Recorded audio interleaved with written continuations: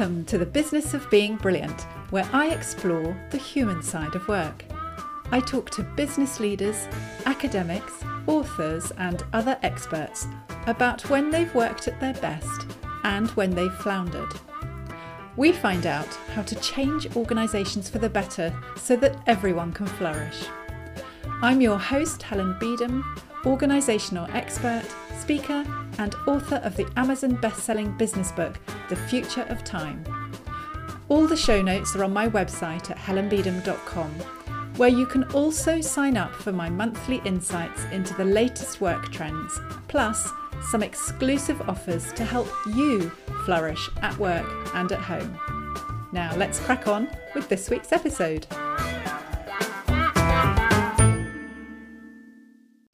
Hello, and welcome to episode 7 of series 5 of The Business of Being Brilliant. And I'm recording this brief weekly update on Thursday the 15th of June. How was your week and weekend? Still enjoying the sunshine, or are you bored of it yet? I am bored of watering my vegetable garden every night, I can tell you. Although I keep reminding myself it is meant to be a restorative, mindful activity and far better for me than Netflix. I've been beetling around London in the past week, talking to clients about my time intelligent workshops and programmes, and I also sneaked up there today for a reunion lunch in Soho.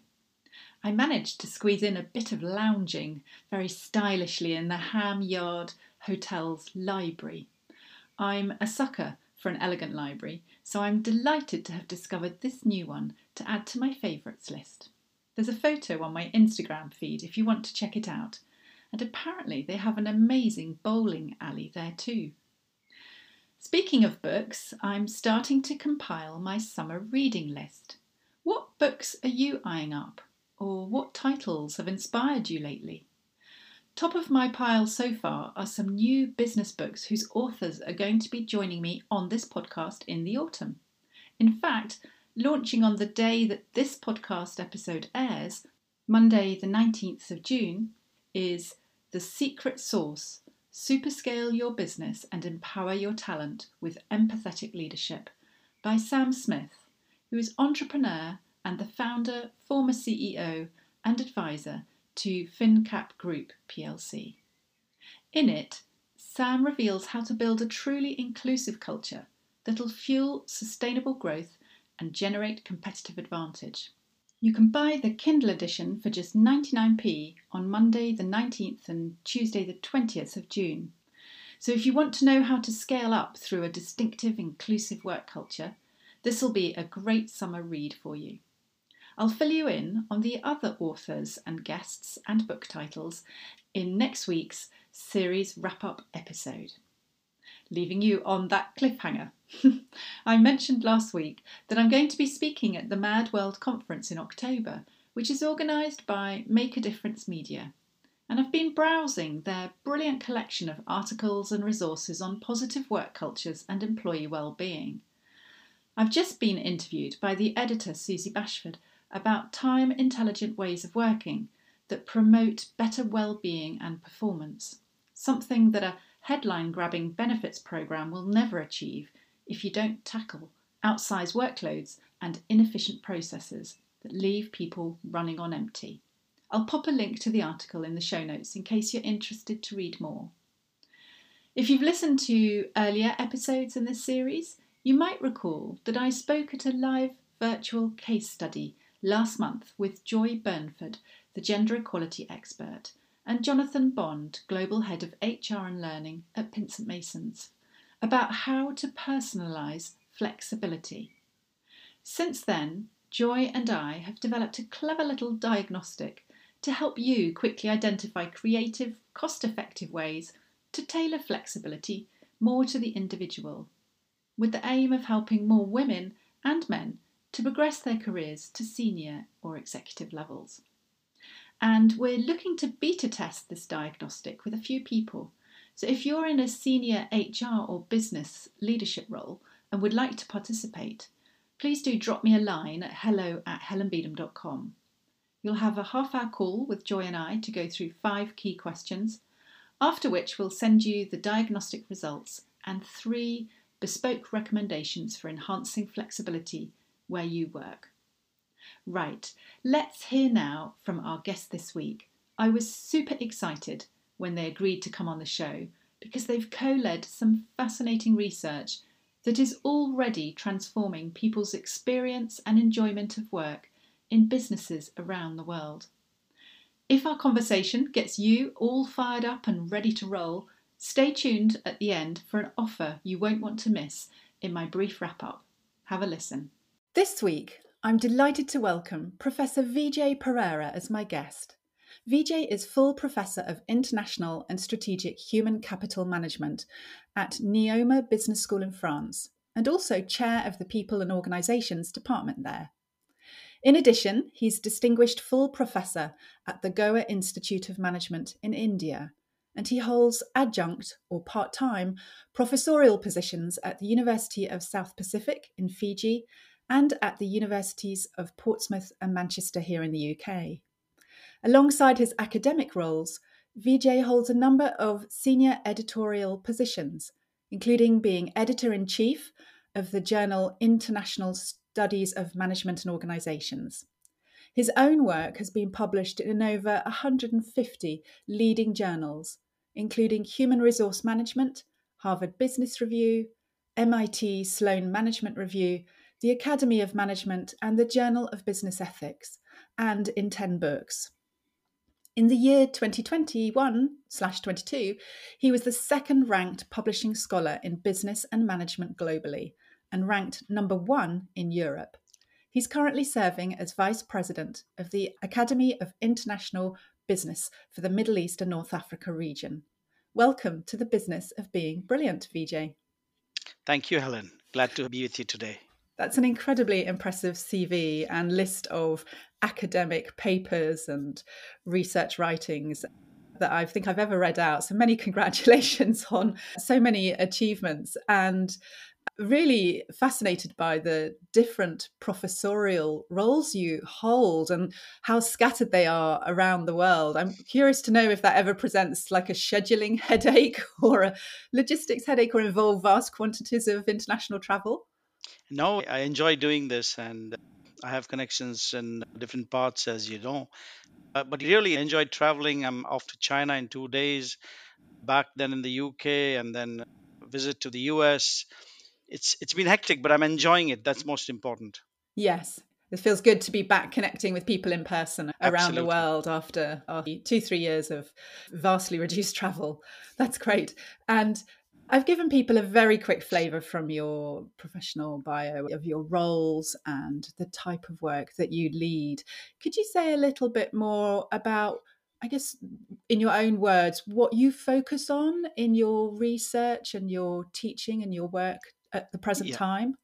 Yeah. Thanks, Helen. My work revolves around 3 major topics. One is international business. The second is strategy, how firms strategize and plan long term. And the third is human capital, which means that people are key to different countries, to different industries, to different firms. And so my work is at the intersection of these 3 broad areas, which means that people at country level or at industry level or even at firm level are important. Often people talk about human resources, which is a micro level, but I look at human capital from a more broader perspective, more global perspective, and then zero in on the industry or the firm level. And again, it's international business and strategy. And that's my position.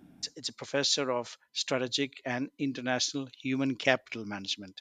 Okay, thank you for explaining that. So, as well as advising companies, I guess, and sharing academic research around strategy in terms of what businesses, what directions they should be going in, and what markets they might be exploring, you Correct. also look at the bird's eye view of what people and talent and skills they need to achieve that. But then it sounds like you get down into the detail as well with specific industries and perhaps specific companies around, okay, so how do we get our people to help us achieve that strategy. Is that right?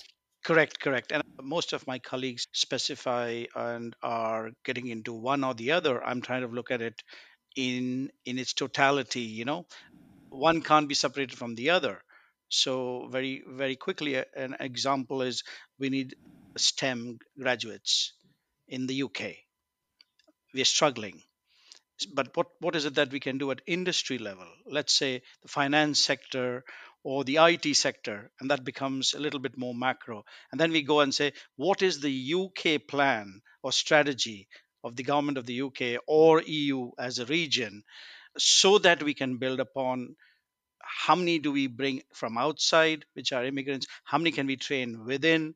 And so that's the broader picture, but it resolves a micro industry, which we call a meso, but also then a firm or a company's issues. So you can't separate them. That's my point. Yes, they're like Russian dolls, really. Absolutely, Yeah. absolutely, yes. Yeah, well, and it's fascinating to hear that your role encompasses the whole set of dolls. Because I, coming from a consulting background in people and change, very aware that there are big strategy consulting firms and big organizational consulting firms, and then big people consulting Yeah, firms, and they were often quite divided up, and each might want to play in the other absolutely. field, but few rarely did across all three Yeah, successfully. So yeah.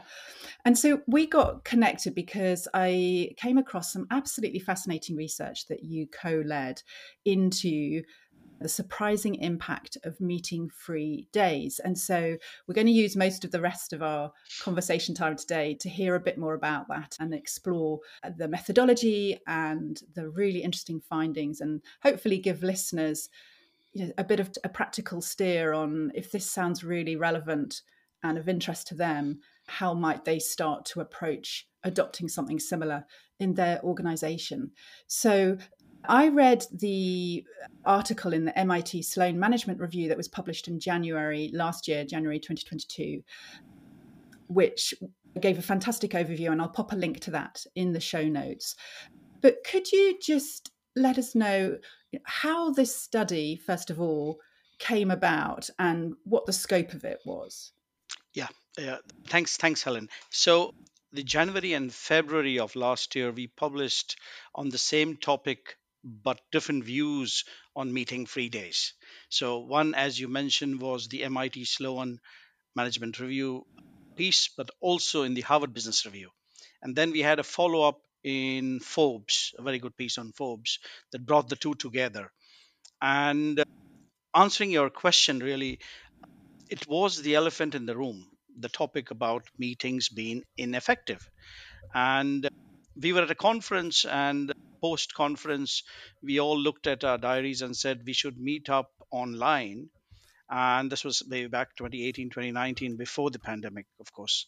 And we said, oh, meetings, meetings, meetings. And at that point of time, we said, hey, is there any evidence that meetings and the number of meetings we have are as productive as we make it out to be? Like I said, there was talk, but there was no evidence. So I said, okay, and we looked, and there was no research on meetings and its productivity or unproductivity, if I may. And so we said, okay, let's do some initial basic, as we researchers called, search in terms of what actually people say, and is there actually any evidence that could be non academic. So we looked at consulting notes, being consultants in the past, and no, there was nothing. And so it was very exciting. When there is nothing, it's exciting, but it's also very difficult. Yeah. So we began to do a preliminary study and looked at some of the non academic surveys that were there. And we found that 71% of people who actually were interviewed formally, informally, said that it was not productive, not as productive as it should be. Mhm. And most interestingly, Helen, 85% of people who we asked, and we looked at other surveys, said the same thing, that 85% of their time was spent on meetings. So imagine you have an executive in London who earns £100,000 a year, 85,000 of that money is spent on meetings. If you can look at it that way. because you pay people money for time. And if that time is spent on unproductive activities, such as meetings, it's not productive for the employee, for the firm, and for even greater things, such as, let's say, the economy. It's not, because you're wasting your time on unproductive activity for money. And so we thought, let's get deeper into this. And then we did a real study, which was time consuming. And also, the pandemic hit in, which meant that 100% of a person's time and more was spent on meetings, because they couldn't meet physically, they were meeting more and more online. And so it was perfect timing for us in terms of getting into the bottom of this, really. Really interesting to hear, and particularly how, in a funny way, the arrival of COVID, in a way, created almost the perfect conditions for you to do the in depth study. And it is a shocking statistic that 85% of knowledge workers' time is spent on meetings. And I love the way how you just translate that into commercial implications. Is that really what we're paying people for? And are we getting the value that we want out of that time that's spent in meetings? And interesting to hear that there wasn't really any substantial academic research around this. So, could you tell me a little bit about the methodology then for this study, how you went about gathering the data? Yeah. So I think when we started, we thought this needs a real in depth study and something that will add value.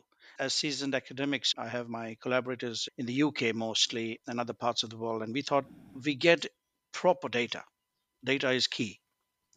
And then we do a proper analysis, because it has to stick.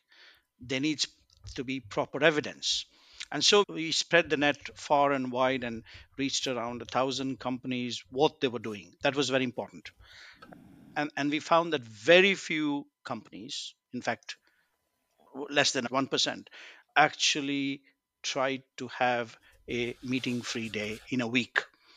And so what we did is, then we went in and asked a large consultant to help us in this process. So they identified around 100 companies that were interested. Now, we had certain conditions in terms of those firms or companies that were interested to be part of our data set, sort of a profile of companies that we thought would be ideal. So he said the first condition should be that they should be multinational or international, which means operate in two or more countries other than their home country. That was the first. The second was that they should employ at least 1,000 employees. Okay. And then we set the conditions to the study itself. So these were the qualifying conditions. And then you had the conditions to the study itself, which meant that firms or companies needed to sign up that they would, in practice and in reality, have at least one to a maximum of five no meeting days a week. That was the third important. And the fourth, that they should run this for at least a year, because that's when we would go in and see what did they do during that 1 year period, where employees and managers had between 1 to 5 no meeting days a week for a year. So, If, yeah, sorry. no, that's fine. It's fascinating that you were very clear up front with people about the terms of participating. Yeah. And so 76 companies signed up. And collectively, these 76 companies had 25,000 employees, which is very rich. And again, just to clarify, these were high tech companies, service sector, not manufacturing, because the autonomy and knowledge workers are mostly in these high tech companies. And again, these were east, west, north, south. Whenever I do my presentations, there's, oh, were these European? Were they American? Were they, yeah, these were spread across, which means Asia as well as Latin America and so on and so forth. So other emerging countries were also part of it. And in today's globalized world, you have firms that are international or multinational that are spread across time zones, geographies, and so on. And so, coming, Helen, to how, in terms of the method, so we examined performance or productivity of individual employees or managers before and after. Okay, so Mhm. we not only asked how was your performance, but we also asked your manager how was your performance, and we looked at your 2 points of performance appraisals that we saw. Let's say 2021 January, you start the no meeting day and you end in December of 2021. We looked at your performance for the year of 2020 vis-a-vis 2021, and that's how we compared the 2 points of your performance. So what we call it academically, we triangulated the data to see that not only how you felt or your manager felt about you, but on paper, was your performance better or worse or same Yes, than that the makes previous? sense. Yeah. Yeah, great. So you've explained how you approach the methodology from a productivity and performance point of view, measuring before and after the trial period for each company. Were there other elements to the methodology? Indeed. So actually, when people read our research and I do these presentations, and the question is it only about the organization? Is it only about productivity? No, it's also about the human side of things. I mean, people really, really want to make the best use of the time and actually contribute and add value, which means work life balance. And meetings were an overkill in terms of the time. And so it was also about how people are less stressful and how people have more time in terms of a work life balance. And I'll tell you other stories, in terms of how when it actually ran for a year, people's lives changed literally. That's what they said. And it had a corresponding effect on their performance. So it's actually that if people are more into their zone, have a better work life balance, they perform better. This was the other part we wanted to test. And so, overall, in terms of what variables we tested, they were autonomy, communication, cooperation, engagement levels, micromanagement levels, productivity, satisfaction, and stress. So these were a broad spectrum of variables, and we looked at the impact no meeting days had on these variables. Yeah, thank you. And I know in the Sloan MIT review article that I read, there's a great table summarizing Correct. those 8 elements and then the impact of 1, 2, 3, 4, and 5 meeting free days. Correct. And it's quite interesting, isn't it? Because we'll come on a bit to talk about the difference between 1 versus 5 meeting free days. But Correct. but Yeah. overall, the key finding or the headline findings from your study was that people's productivity went up enormously with at least 2 meeting free days per week. Correct. And I think you said the optimum was 3. Is that right? Correct. Correct. So 2 days of meetings and 3 meeting free days. But what I found really interesting is that in your research, you explained that productivity went up because people felt relieved not to be micromanaged so much, relieved to have more autonomy in how to allocate their working time. And also, they felt, interestingly, much more accountable for delivering. Yes. So that sat much more squarely on their shoulders, which actually then also made them feel that they had greater satisfaction with their work. So it's not just about the efficiency side, it's very much about how people feel about delivering their work. Absolutely. I mean, you can't see each of these 8 elements or variables independently. They're interconnected because we're asking these rounded questions about a single individual. And again, like I said, we triangulated. We're not saying that, okay, we take your word, Helen, how do you feel about it? And Helen says, this is how I feel. But we ask Helen's manager, and Helen's manager confirms. And then we go back to seeing actually on paper how Helen was better in terms Yeah, of all of these. yeah. Yeah. Yeah. So lots of different elements of data that you're pulling in.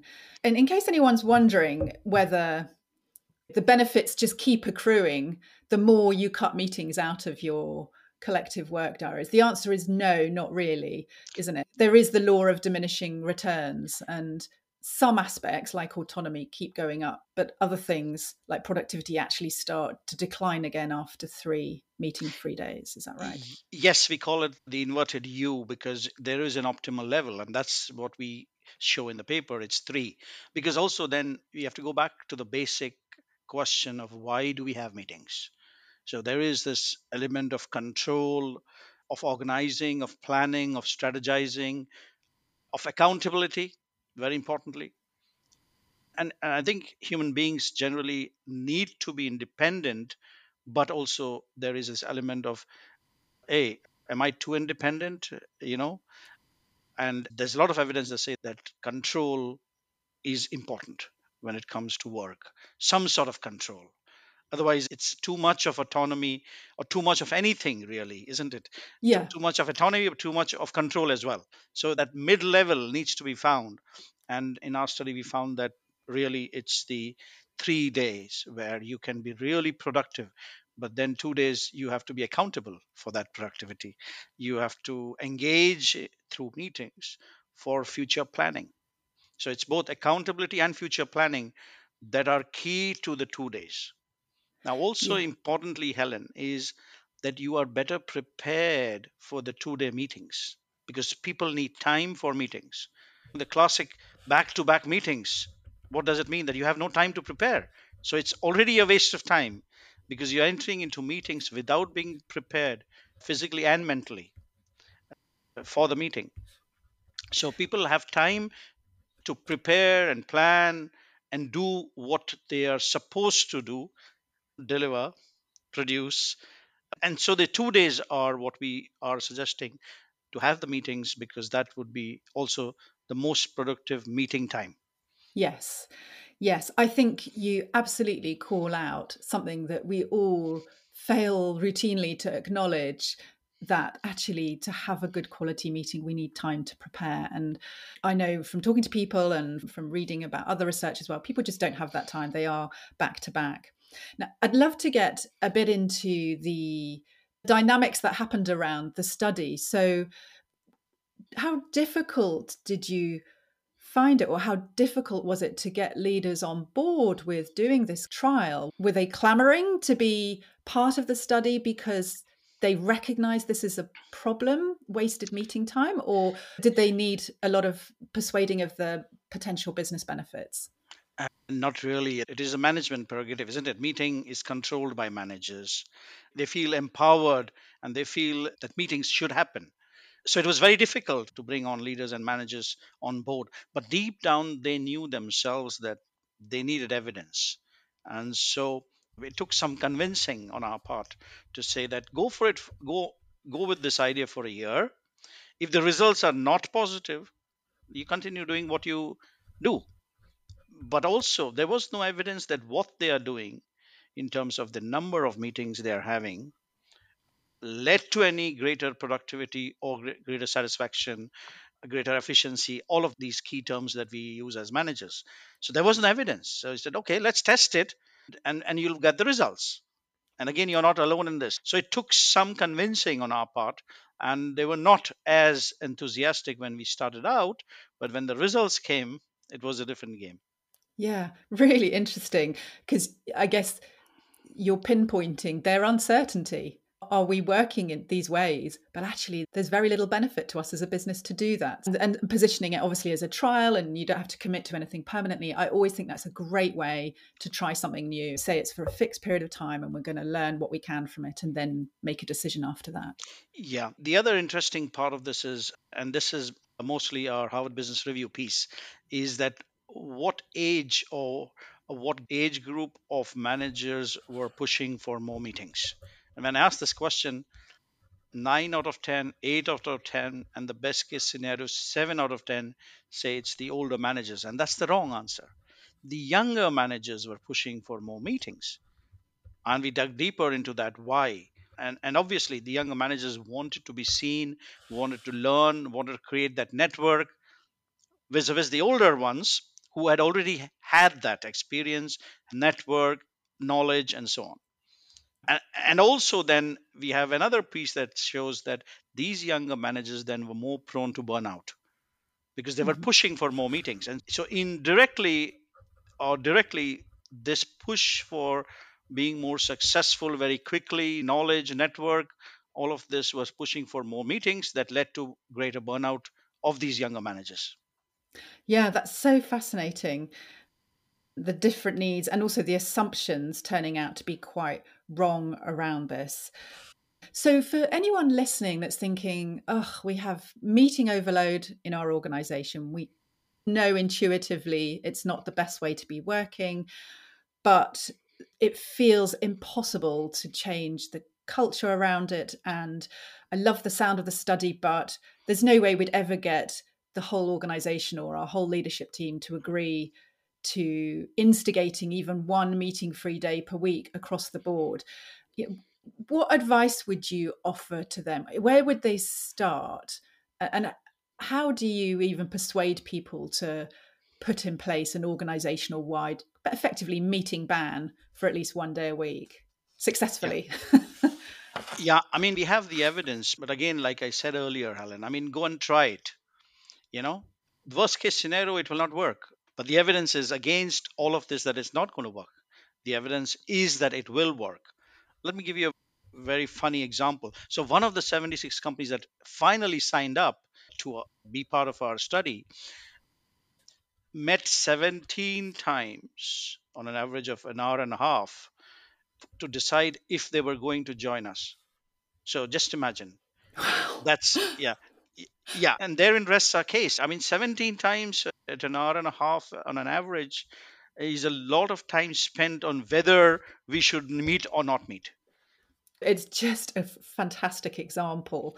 That's what the best part of 25, nearly 30 hours of Exactly. numerous people's time invested Exactly. in making one decision about whether to do this. The cost of that to the business is incredible. And that's partly why your research just fascinates me so much. It links very strongly to what I talk about in my book, is how we don't value time Yeah. properly and we don't think about what return on investment are we getting as individuals and as businesses for the time that we invest in different types of work activities. And meetings is just probably the biggest time drain that certainly I hear people talk about.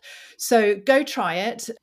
Try it as a trial. You're suggesting to people the evidence will show it works. And it sounds like it's important to be clear at the outset of the trial how you're going to measure it. And ideally, not just to have self reported data, but to try and have some objective data, whether that's performance score, evaluation scores, or are there other example metrics people can look at?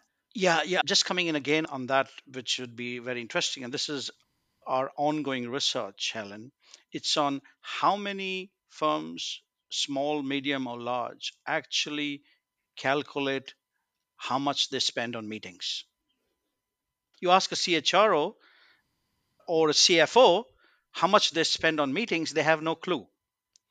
So, our research and going forward is we are now calculating how much firms spend vis a vis the decisions that come out or the outcome of meetings. Okay, so Yeah, people in business want to have real hard numbers and the bottom line being financial. So here we're talking financials. yeah, Okay, how much do you spend, and which part of your business or which group of people in your business spend more time on meetings? And so we have come up with an app that in real time calculates how much is being spent on meetings vis-a-vis the outcome of the meeting. So we met 17 times to sign up to Vijay's study. This is how much we spent, but was it worth it at the end of the day? And a year later, are we actually better off financially, emotionally, in all sense, in terms of taking that decision? So if you don't measure, you won't know. yes. Yeah, it needs to be concrete evidence.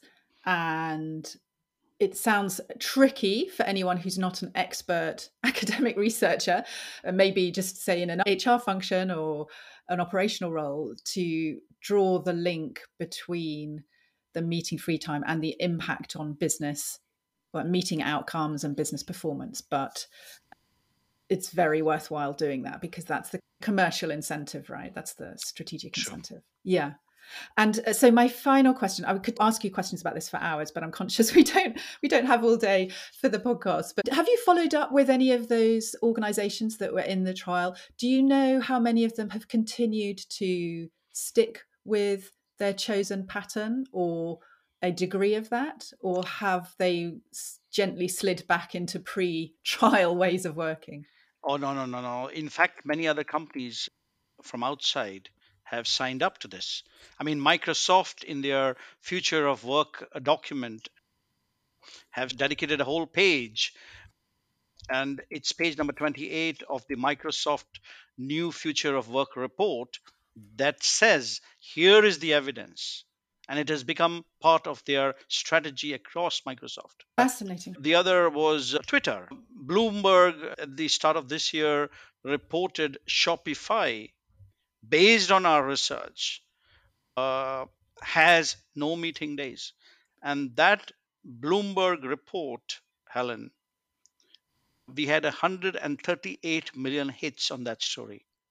Well, I was definitely one of them, because I Yeah, remember that research. And then I was sending it to people that yes, I know yes, saying, this is yes. fascinating. Yeah. I So, hadn't realized that Shopify was one yeah, of the organizations in your trial. yeah, Yeah. yeah. So they made it a rule in just before Christmas that you can have X number of days in a week, and you don't need to go to these meetings if you don't feel that you can add value.